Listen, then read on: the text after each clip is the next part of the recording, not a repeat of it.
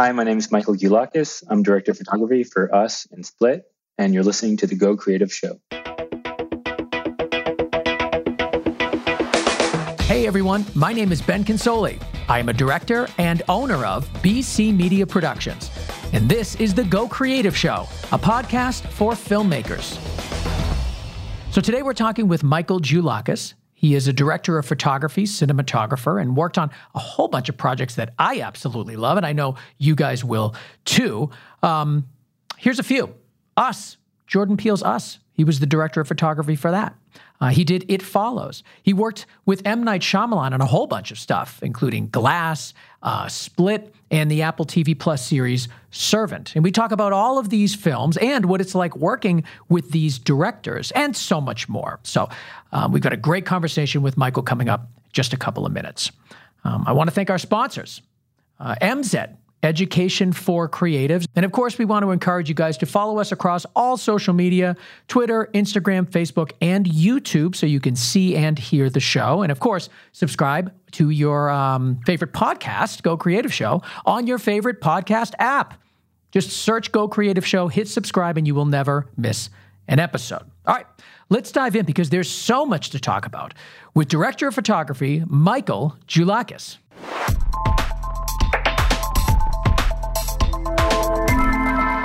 So I'm here with Michael Goulakis, cinematographer of basically every movie that you loved in the past couple of years.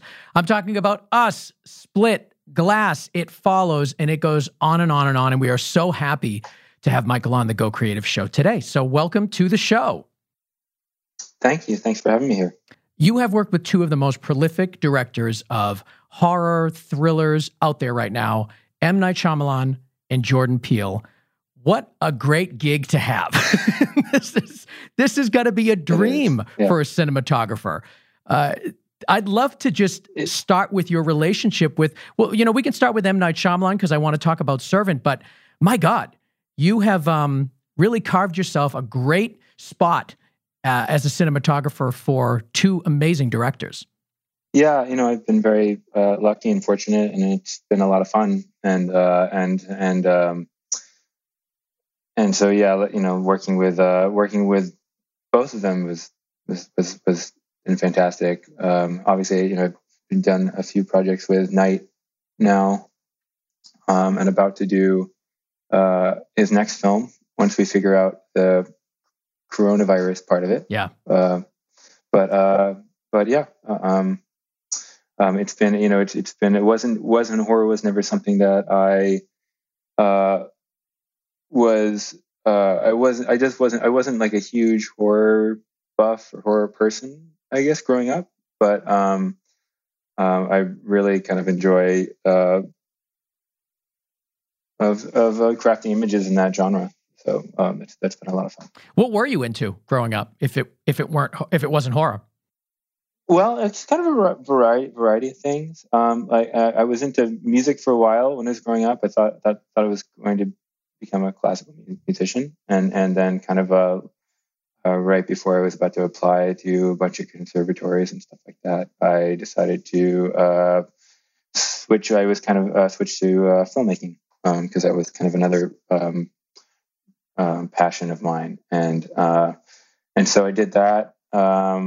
And the film, I guess my filmmaking influences growing up, I mean, came a lot from my father was a big film fan, and he kind of introduced me to a lot of, you know, interesting directors, like David Lynch and Twin Peaks, and so that, I guess, on the horror side, that was kind of my horror growing up was that, and but also, you know, a whole variety of, you know, it started with like same thing as everyone else, like, you know, Back to the Future, and Indiana Jones, and, you know, classic, you know, Spielberg stuff, and then kind of from there, kind of found other directors and, you know, other films. You had Twin Peaks in there and David Lynch, and certainly, I mean, I don't know if people would necessarily say he's horror, but he certainly is masterful at making the audience feel unsettled and uncomfortable. And I think you do an excellent job of that with your work with both Jordan Peele and M. Night Shyamalan. And I'm actually interested in that because When you watch a film from both of those guys, it's theirs. They have a way of really creating and telling a story that is unique to them, like really from their mind. And as the cinematographer trying to make their ideas come to life, what are the challenges? Yeah, it's interesting. There's obviously there's a lot of challenges, but and each is kind of different. Each approach is a little bit different too. Having done a few with Night now, I'm pretty familiar with his process, which is very pre-visualized in the development stage. In pre-production, he goes to great lengths to storyboard every frame, and then that kind of serves as a blueprint for how we kind of embark into production phase of it. Are you involved in the pre-visualizations with him, or is he kind of boarding things out and then giving it to you? A little bit both. I mean, I've sat with him for a couple films now with him and his longtime storyboarder Brick, who's been with him since I think he did Wide Awake before The Sixth Sense, and has done every film of his with him. So I kind of listen to what kind of there and kind of listen to how he's thinking about it, and we discuss some things, and now it's been, I think, I've learned a lot of how his style and how he likes to approach using the camera, and that's kind of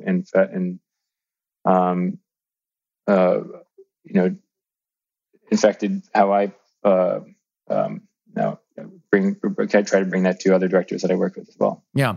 My assumption of M. Night Shyamalan is that he's very particular and likes to be in control of every aspect of it, based on really nothing. It's just the impression that I get because there's such a strong storytelling style and a visual language across all of his films. Like I said, it's one of his films. And he puts his name on everything. It's never just the name of the film. It's like M. Night Shyamalan Presents, or, which is kind of Hitchcockian in the way that he does it, which I like.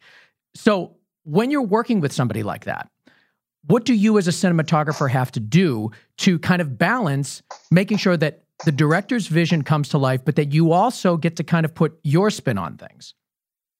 Yeah, well, I think he is very collaborative. But I think for me, like the most interesting films that I love always have a singular voice to them, and you can really feel a strong kind of a storyteller behind it. That to me is the most unique films and interesting films. When it gets too homogenized and kind of too you can feel I think you can feel films that have too many cooks in the kitchen and don't have someone telling it. So that part of it I really like and try to support, and so for me it becomes about it doesn't mean that he's not open to hearing ideas. It just means that he's acting as a filter, I think, and he's the filter. So I think any great director comes with their own point of view on how they want to present it, but then can listen to their close collaborators, like whether it's myself or the production designer or wardrobe or anyone really, and be able to filter that through their vision of what the script is and how they want to tell the story, and then choose what they like out of those ideas and what they don't like. And so I think that's kind of the process. I think that makes sense. Yeah, it does. I'm a big M. Night fan. I've followed his entire career. I really loved, I loved Servant on Apple TV Plus. He had another show too that was on Fox, I think, or FX. Yeah. Or something. What was it called? Wandering Pines. Something Pines. You're right. Hold on. Now I have to. Yeah. Wayward Pines. That's it. Wayward Pines. Yes, Loved it. So I'm a big fan of his. Yeah. But Split was kind of credited as his comeback. Like when Split came out, it wasn't just another M. Night Shyamalan movie. It became like, oh my God, you got to see this movie. And, of course, Glass came after that, and the film you're working with him on now. But I want to focus in on Split because there was something different about Split that sort of brought him back to his roots. And roots being thriller, horror, interesting characters, uneasy feelings. when you're working with him and you're doing this film, did you know that this was potentially going to be kind of his resurgence?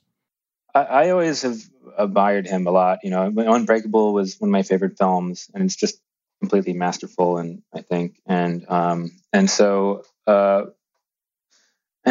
I mean, when you're working on a film, you always hope that it's going to be good and hope it's going to be great. I didn't quite know. You never try to be humble about during the process while you're making it, and I think it's important to kind of be humble while you're making it and not expect too many amazing things. And so I always try to, always questioning things in the back of my mind. So I think, but yeah, I mean, I love the script. I was a huge fan of Unbreakable. It was kind of like and I loved the stuff. So it was kind of like a no brainer. I mean, yeah.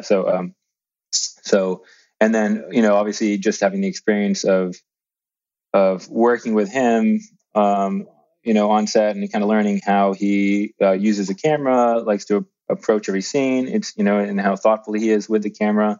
So that was all kind of a wonderful experience for me. Yeah. Well, let's talk about some of those things. Yeah. Talk about your use of camera movement, how you're using the camera in certainly Split, but you can spread it across all of your films with him. It sounds like there's something unique about the way that he's approaching the use of camera. So talk to me about that. He tries to approach every scene from a particular point of view of someone in that scene. But even, I think, more so than maybe most directors or cinematographers, he tries to he wants to feel an emotional relationship from the camera, from the frame, from the way that camera moves, that almost feels literal to what that character is feeling in the scene, or what the scene's about, essentially. So if the camera is ascending, it means something. If the camera is descending, it means something. If it's going from left to right, or if any kind of number of things, I think he tries and debates these things in pre-production and thinks through everything, and then tries to execute it. And not to say that things don't change. Actors come in, they bring a whole variety of great ideas, and that kind of morphs into what the boards were. But really, I think the process of boarding and thinking of the camera like that kind of provides a blueprint that and a concept of the scene that, even if it changes someone on the day, that concept has kind of been articulated in beforehand, at least for him. Let's dig a little deeper into Servant. First of all, this was one of the first rounds of, first round is not the right word, but one of the first projects for Apple TV Plus. So you were right there at the beginning of the launch of a brand new, network for all intents and purposes. How does that impact the production at all? Does something, were you surprised at all by working on an Apple project? Was there anything different about it? Not really from my perspective. They were really fantastic, and they kind of put a lot of trust into Night, and kind of let us, and were very supportive, and so it was a great experience we had with them, and well, it was such a small kind of confined show. We were just we were hunkered down in our brownstone set that we had built in outside of Philadelphia, and so we kind of was supportive when we needed them. How were their budgets and timing? Like, were they reasonable with the amount of days they gave you per episode? Was the budgets reasonable? Like, it's a brand new network, but it's also Apple. Yeah. It's like they wanted to make sure it was done right. Yeah. They're coming into the game very late. The streaming game is, you know what I mean? No, I think we felt very supportive. I mean, we didn't have, the budgets like the C kind of style budgets where we're out in obviously Canadian wilderness and hanging off of mountains. We were a little smaller than that. We just built, a 4-story brownstone inside, and the episodes they kind of ranged in. There was 30-minute episodes roughly, and I think they were kind of around 7-day episodes, give or take. per episode, and so yeah, we kind of got into, which was a unique experience for me, to be able to go back to the same sets day in and day out, and it was kind of a wonderful experience because it kind of felt, in a lot of ways, I say, it kind of felt like going back to film school, because essentially most of the logistical and practical hurdles that you normally deal with in production, just on based the fact that every 3 days you're moving to another location. Also, none of the films that I've done have been have been huge budgets. So you're always kind of coming into a new environment and getting your bearings, and then you finally get your bearings, and then you leave and pack up, and then you go to a new place, essentially. Yeah. So this kind of was not that. It was all in this one place. We got to so all that brain power that usually goes to those practical considerations, I could then kind of push towards more of the creative storytelling part of the cinematography, which I found very interesting. Well, the entire show basically takes place in the house. Like, it's almost the whole entire show is in this house. And what I wanted to talk to you about is, how do you keep it fresh? Like, I was never bored looking at the house. I felt claustrophobic. I felt like I was trapped in there, which was kind of the point, but it never felt stale. Like, I felt like I was always looking at the house from a different angle. And I'd love to hear your approach. I mean, you're given this situation, you're given the script, and you're basically being told, okay, you need to make this house interesting across 10 episodes, and you can't go anywhere else. It's like, this is it. What are the challenges that you had to face to keep it fresh, and then how did you overcome them? Yeah, I mean, so I think for a lot of that had to do with this push, which, initially came from Night. He did the pilot, and he kind of set the ground rules for all the directors kind of going forward. And he put this demand in place that, he didn't really want to. He wanted to see, didn't really want to see traditional coverage. It wasn't just like a gimmick of not wanting to see coverage. He wanted to kind of continue that process of trying to find a motivation behind each kind of move and composition, like that. And he gave us a lot of freedom to kind of explore and to kind of fail too, and be able to reshoot certain things, and which was, I think, really important. So you mentioned how M. Night Shyamalan did not want traditional coverage. Talk to me about that. What is traditional coverage to you, and how did you not do that? What did you give him that wasn't traditional? I think if we would have just gone with traditional coverage for essentially, wide and then mediums, standard overs, you would have gotten bored of the house and the characters potentially somewhat quickly. And so I think trying to use staging and the camera in conjunction with what the actors are doing to create dynamic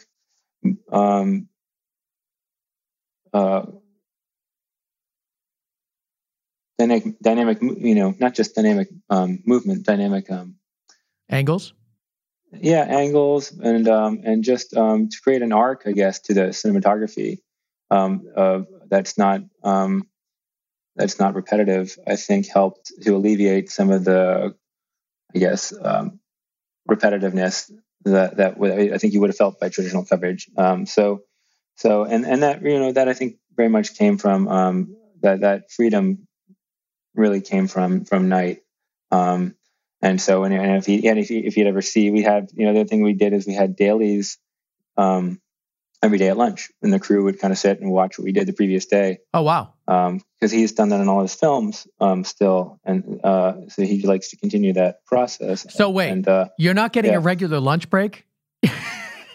Work. Well, you get your food, and then you go to we had a room set up there, and kind of from the department heads.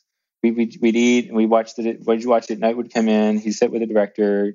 Editor was there, and we'd kind of go through the previous day's work, and we'd all discuss it, what worked, what didn't. things like that. And if he ever saw kind of a shot, reverse shot, he'd kind of go, what is this, coverage? I mean, so he'd call you out if he was seeing just basic shots. He'd call you out. Yeah, and he tried to push for his kind of a singular voice within the camera, and so which was great, it was wonderful to have that kind of encouragement and that kind of push. Let's talk about lighting for Servant. Sure. We got a question on Instagram. Ryan Postis wants to know, what were the main sources used for such a warm, pleasant lighting for the interiors? And I completely agree. That house, for how crazy and psychotic things were in that house, it was warm and comfortable and like you wanted to be in there. It almost like lured you into this false sense of security of a loving family when all hell's breaking loose behind the scenes. Great question, Ryan. Talk to us about that. Yeah, I mean, I think, well, one thing, I think if it was too cold and too austere and it would have been off-putting. And again, it's kind of in that same vein of what keeps you being able to go back to the same space and watch it and not get tired of it. So I think we needed to create a place that you wanted to see, you wanted to kind of just soak in and enjoy. And I thought it kind of like the lighting part of it, it is this kind of veneer of how they want to present themselves to the world, and without this without any image of pain or grief that they're experiencing. They kind of, I feel like that's kind of the whole thing there. And what they do with the food, what the food represents too, is this, they dress it up and it's all this pretty thing, and you don't really get to see, and then you've taken something that's, that there's been pain and something's died and there's death in it. And then you've kind of created this really beautiful dish out of it and made it rated fancy. So the same kind of style with the lighting, kind of approach that too. And it's very, kind of soft and warm. I kind of am a big fan of the movie Birth that Harris Savides shot, and kind of just been enamored with that film since it came out. And so there was a patina to that, which we tried to apply a little bit to this. And so that was kind of the approach there. And technically, we had inside, we used some LEDs.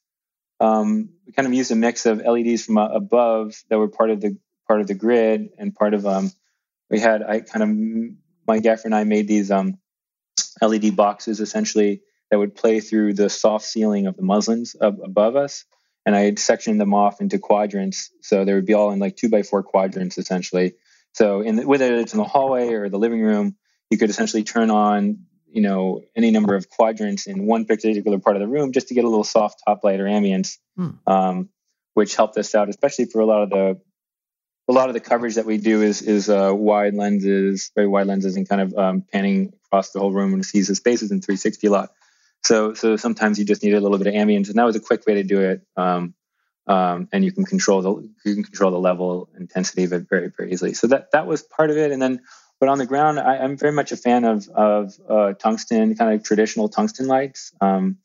Whether I use a lot of batten strips with the bulbs, with the tungsten bulbs, or so that was providing a lot of the light, or these lights that I think that Mike Bauman, gaffer, had made up for Harris Savides on the Bling Ring. It's called he calls these Bling lights. So they're just another version of a batten strip, but they're smaller bulbs in a large array, kind of a thing, like maybe like a 2 foot by.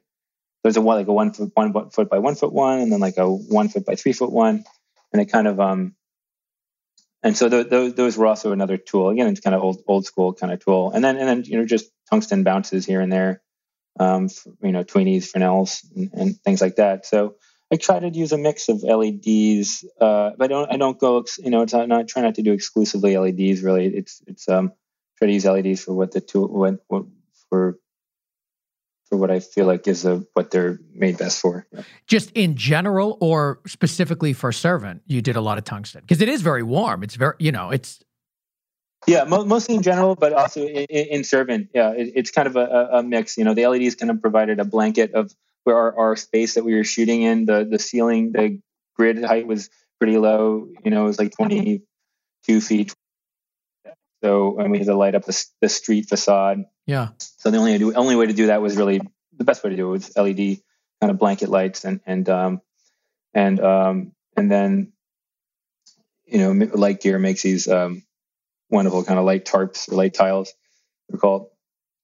But then when we're inside the house, we're kind of pushing in with big 20K bounces a lot. So just between 3 and 5 20Ks into muslin frames. We have muslin on curved tracks that kind of went around the set, so we could turn those on and bounce them into there and just get these kind of soft pushes of light. I tried not to get any really hard sunlight coming through because anyone who's kind of familiar with any brownstones in the city, you really don't get too much direct sunlight. Yeah, that's a good point because you really don't. Yeah. You kind of have to light it almost like it's basically indirect and bouncing off other buildings.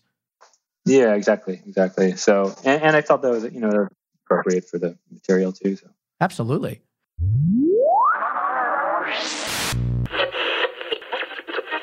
All right, let's take a minute and talk about MZ. MZ is Education for Creatives, and that's exactly who we are here at the Go Creative Show.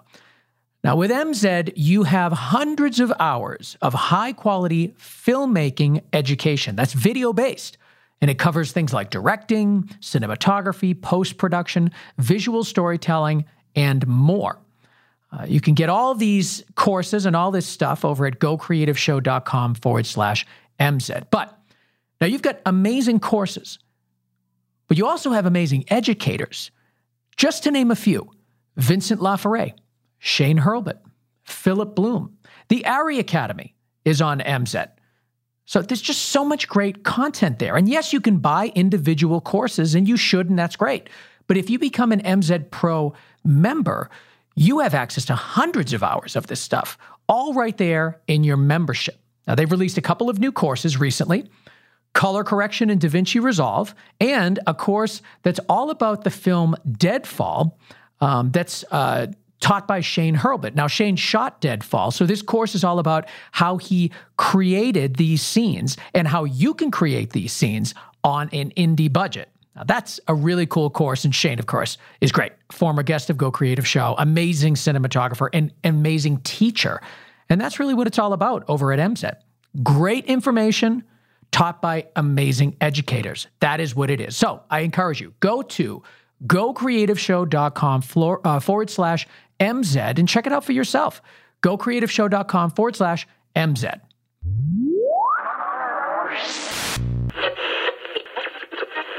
On Instagram, Gunjay wants to know what led you to discover your style of high contrast soft lighting. So I guess, has it been deemed your style, high contrast soft lighting?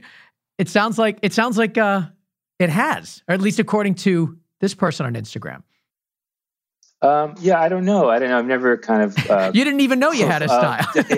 Yeah. I've never put a name to anything. But I feel like a lot of the cinematographers that I really try to really have been influenced by Savides or Deakins or Lubezki, kind of. I don't know. I feel like there's it's kind of interesting. I don't know. This was the blacks. I'm always kind of at the beginning of each project, I try to find where what the right black level kind of is for the project that I feel. And so I did some tests on Servant, a lot of tests on Servant, and kind of tried to make a slightly elevated black, but still keeping it dark, I guess. Well, actually, the same person wants to know your process of achieving the dark cinematography. Can you talk about your exposure choices in camera? Did you have an on-set LUT? Working with a colorist in post. Just talk about that process. Yeah, I haven't. We had a DIT for the first few episodes just to get us up and running. I created kind of a LUT in prep that I kind of that's the same LUT I used on Us. And so I kind of carried that over to this and may have tweaked it a little bit.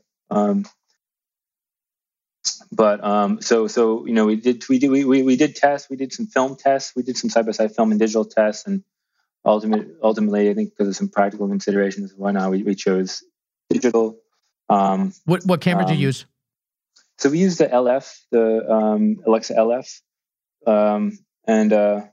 which is my first time using it, and I really liked it. We used LF with Primo 70 lenses from Panavision, it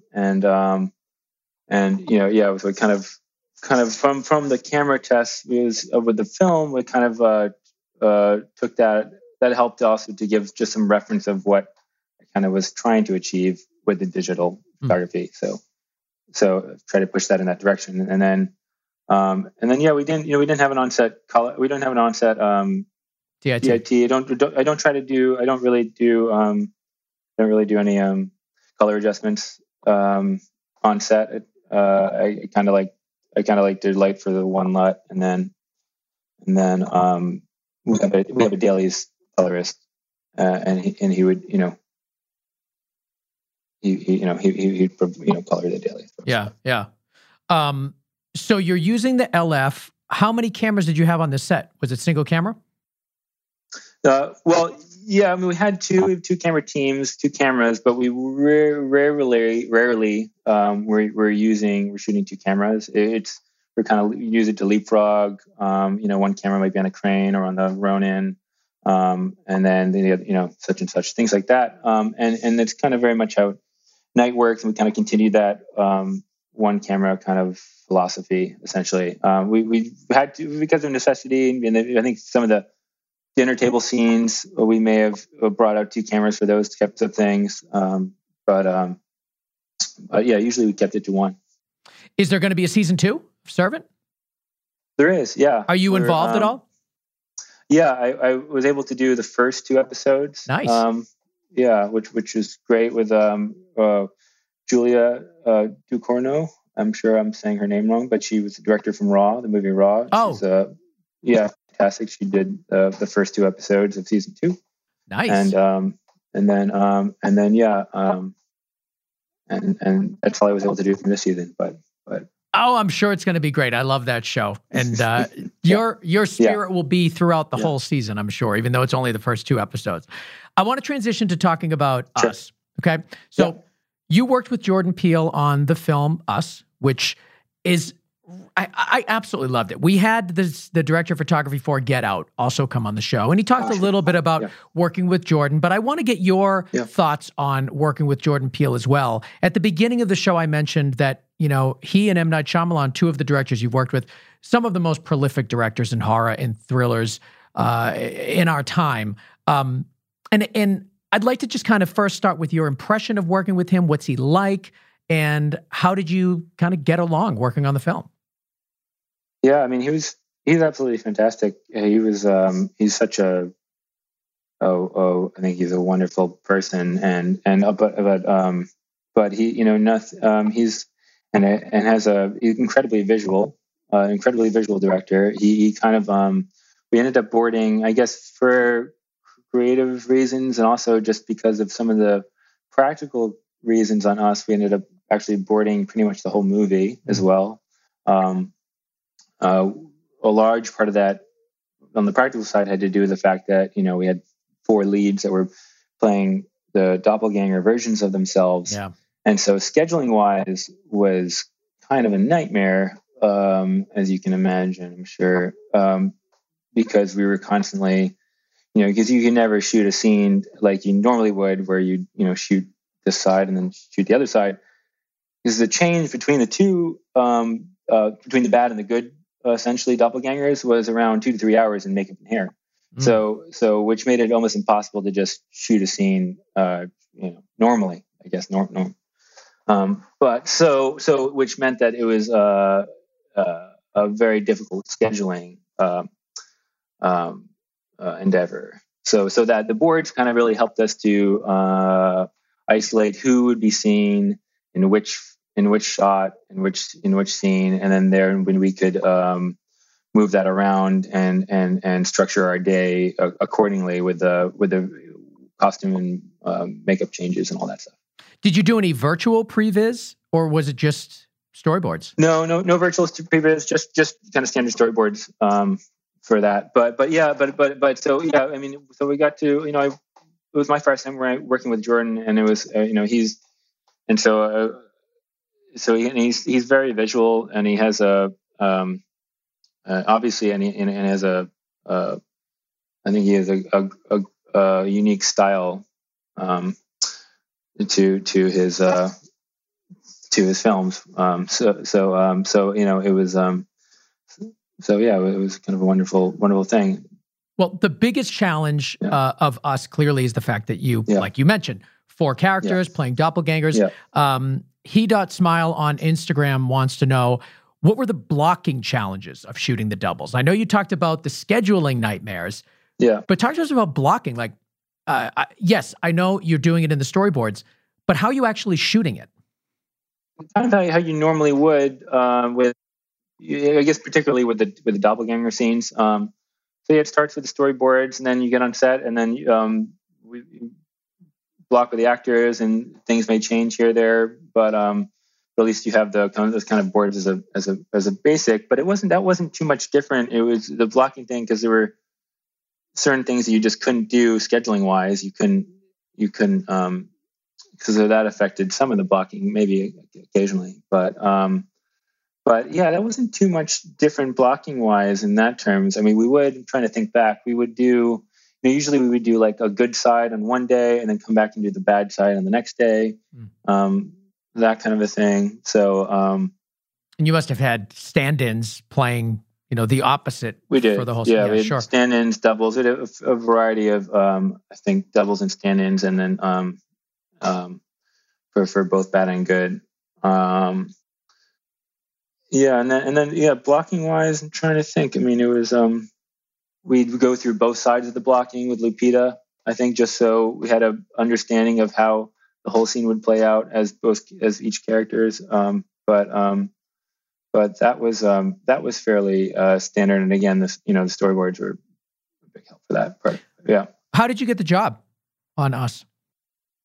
Jordan was a fan of It Follows, big fan of It Follows, and so I think he kind of reached out to me after that. But yeah, and then we met. We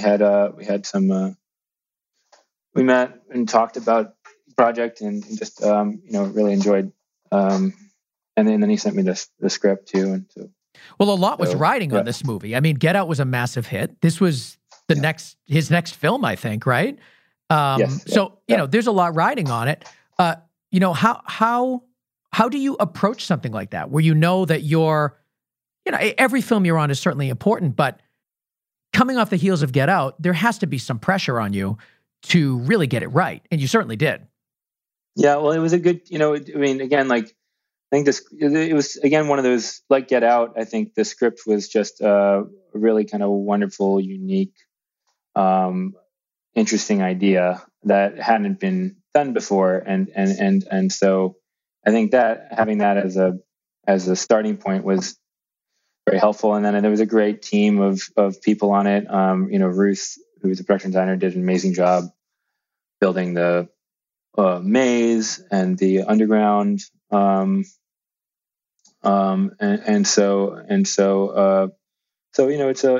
was just kind of I guess a normal process of prep and stuff like that. But and Jordan, what's wonderful about Jordan is he doesn't. I've never seen him get flustered about anything, and this was, and especially in his situation, it would be a very difficult situation to be in, being that first film being such a huge hit, and this one. But he never he never got upset or anything. Once. Yeah. Talk to me about the lighting decisions in Us and how you created that look. I like the idea of heightened realism in the lighting, where it doesn't feel, it's not, such like a raw, naturalistic look, but it's not quite, it's just a little bit of a slightly surreal, look to the lighting, I guess. So, well, there's that iconic shot of the young girl, and I can't remember her name, in that tealish blue environment when she encounters her doppelganger, and you get that expression on her face. Strong color choice, lots of saturation, but also maintaining that dark, sort of deep black. Talk to me about the decision to kind of create that look, because it's now sort of the iconic still of the film. Yeah, well, it's. I think it was scripted that the lights go out right in that maze in the Hall of Mirrors thing. So it was trying to think about a way that the lights would go out, and it would make sense to have an illumination level where you'd still have to get the effect of the mirrors working in itself. So because obviously, if it was just black, then the Hall of Mirrors effect kind of gets lost. So I kind of tried to create this kind of even low level illumination of this kind of cyan, which would then kind of contrast to the underground and the reds and the warmth of the underground kind of thing. So I thought, that was kind of nice, I guess. Yeah. So that's kind of how that kind of process came out, I guess. Let's talk about the camera package and lens package for Sure. Get Out. What were you using, and how did you come to that decision? Sure. So we ended up shooting Alexa in the open gate format with the master primes. Talk to me about open gate. What does that mean? Sure. So it's just in the Alexa, it has essentially it's just a larger negative capture area on the negative. I don't quite know the specs of how that relates to Super 35. I believe it's somewhat larger, but I honestly don't know. So at the time, the LF was just not available. So this was kind of the step in between. Yeah, the LF wasn't available, and the 65 just didn't felt. Wasn't sure if I wanted that. I kind of like the smaller profile of the Mini, for having that as for some flexibility with the Ronin, and so yeah, that kind of we tested that and kind of liked the look. I kind of have shot Master Primes a bunch up until recently, till the Servant with the Primo 70s, but I kind of up until then I really enjoyed the Master Primes. I just for me I love anamorphic and but I kind of for me it's somewhat of a photo. It's like somewhat of a imposing kind of a photographic imprint onto the image that I feel somewhat self-conscious about. So I just kind of like the cleanliness and the flatness of the Master Primes. So that's why I kind of gravitate towards those kind of lenses. Yeah. Did you test anything else, or you just knew this is what I'm going to do? I don't think I did. I kind of like that, and we did some tests, and I showed it to Jordan, and he liked that, and I did kind of develop a lot with a color science friend where we tried to keep where we tried not to pollute the lower end of the curve too much and kind of keep that clean, so the skin tones wouldn't get so we'd get nice and clean skin tones on the lower end. So that was part of the prep process as well. Yeah, it was super clean and crisp in the blacks. Like it was no grit or anything in there. It almost had like a music video look. Like it was, and I think that lends to the technique you were saying about trying it to be like hyper real. Like everything's a little bit off.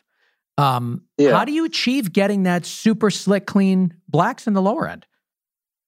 It was just a process in prep with with the color scientist, and just making sure that there is not too much blue sneaking through, or green or anything like that, where it would pick up in their skin tones too much. Especially I was concerned, since we were going to, so much of it was low level kind of lighting environments, and the lights were off in the house for a long period of time. So I wanted to kind of try to do my best to keep skin tones looking good. Do you have a favorite scene from the film? Yeah, I mean, I kind of always liked when she, the fight scene down below with the when she comes down the escalator and the two meet together. Oh yes, I mean, Jesus, talk about that scene. I mean, that's got to be I mean, every fight scene, of course, is choreographed, but in a situation like this, where the same person is fighting themselves. Talk to me about the challenges of that. Well, this actually kind of goes back to the blocking question too a little bit. Jordan made I think a smart and conscious decision that we wouldn't kind of overly do this idea of seeing two of the same person in the same frame. Like, we tried to limit it to when we really needed to and when it made sense for the story to sell the effect. But we didn't want to go overboard and just for the sake of making it a spectacle of look, there's two of the same people in the same frame. Sure. Kind of thing. Well, plus by that point in the movie, you get it. Like, I get it. Yeah, exactly. Yeah. So it has to be different. But keep going. Same thing. You're kind of limited. So in that sense, we chose our moments when we wanted to see both of them, and there would be VFX requirements based on that. But when we weren't doing that, obviously we were conscious of the doubles, how much we were seeing of the doubles and stuff like that. And the same thing, we'd go and we shoot the good side of the fight, and then we'd shoot the bad side of the fight. And then, the doubles would mirror that essentially. But other than that, it was pretty standard, I guess, and nothing super unique about the way we shot that, I think. Yeah.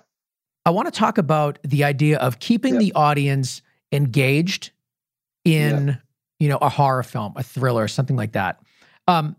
Because I think when you watch a film like Us, and certainly in Split and your work in Servant and It Follows and all your work in this genre, there's a sense of tension all the time. You always have this feeling of unease when you're watching it. And I think this, carries across all horror films and thrillers, but how did you achieve that in Us, let's say, since we're talking about it? What are some of the things that you do in the lensing or the lighting to constantly have the audience feel like something is not right? I guess it just depends scene by scene. There's not, I wouldn't say there's a general rule or a general thing that I try to follow. I think it's, but I think that tension can come from, a variety of things. It can come from camera movement, or it can come from, just putting so much of what I am trying to try to do is try to figure out where to put, I think camera placement is incredibly interesting to me. And I try to always to figure out where is the best place to put the camera, and what does that say, and what does that say to the audience, I guess, for that moment in the script.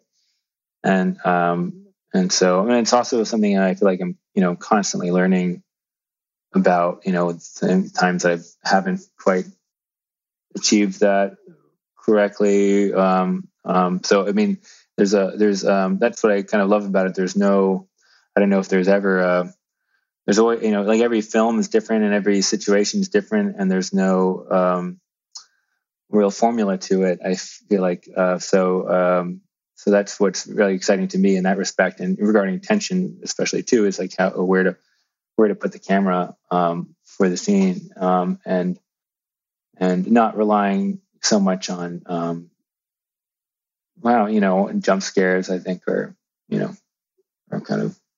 kind of boring. So I guess one of the scenes that I'm thinking of is the scene in Us where it's the invasion scene, and the bad family is kind of cornering the good family into the living room. And as they're doing so, the camera is kind of moving around in an unrelenting kind of pan that ends on a close-up of Adelaide as she's backed into the living room. So I think that just the motion of the camera in that sense can create an unease and a tension to it. And so maybe, I don't know. Well, something I noticed is the wide angles. You have a lot of wide angles in that. You've very wide lenses, and you get right up close to people's faces, almost like I think there's a lot of attention being paid to the talent's eyes, and you can really tell. You can tell someone's crazy in their eyes. You can crazy people have crazy eyes. You just know it. I don't know what it is, but there's a vibe that you get from people's eyes when someone is insane, and I think you guys are taking advantage of that in your wide angles right up close to people's faces. That to me was a tool that seemed to be employed quite a bit in the film. Am I just reading in too much, or was there something there? No, I don't think so. I think Jordan kind of likes that. I mean, obviously they didn't Get Out and have similar frames and similar lensing to that respect, and so I think, and I always kind of enjoy like being close to feeling the proximity to an actor. I feel with a wider lens than being farther away. Not that doesn't mean that there's a time and place for longer lenses. I think there is, but I think you can. There's just a different perception, I think, from the audience. I don't know that I guess I get from feeling that, feel the performance more, maybe. Last couple of questions coming in from people on Instagram. Motion in Reverse wants to talk about It Follows. So just our last few minutes here, he wants to know your approach to lighting in It Follows. Could you talk to that a little bit? Sure. Yeah.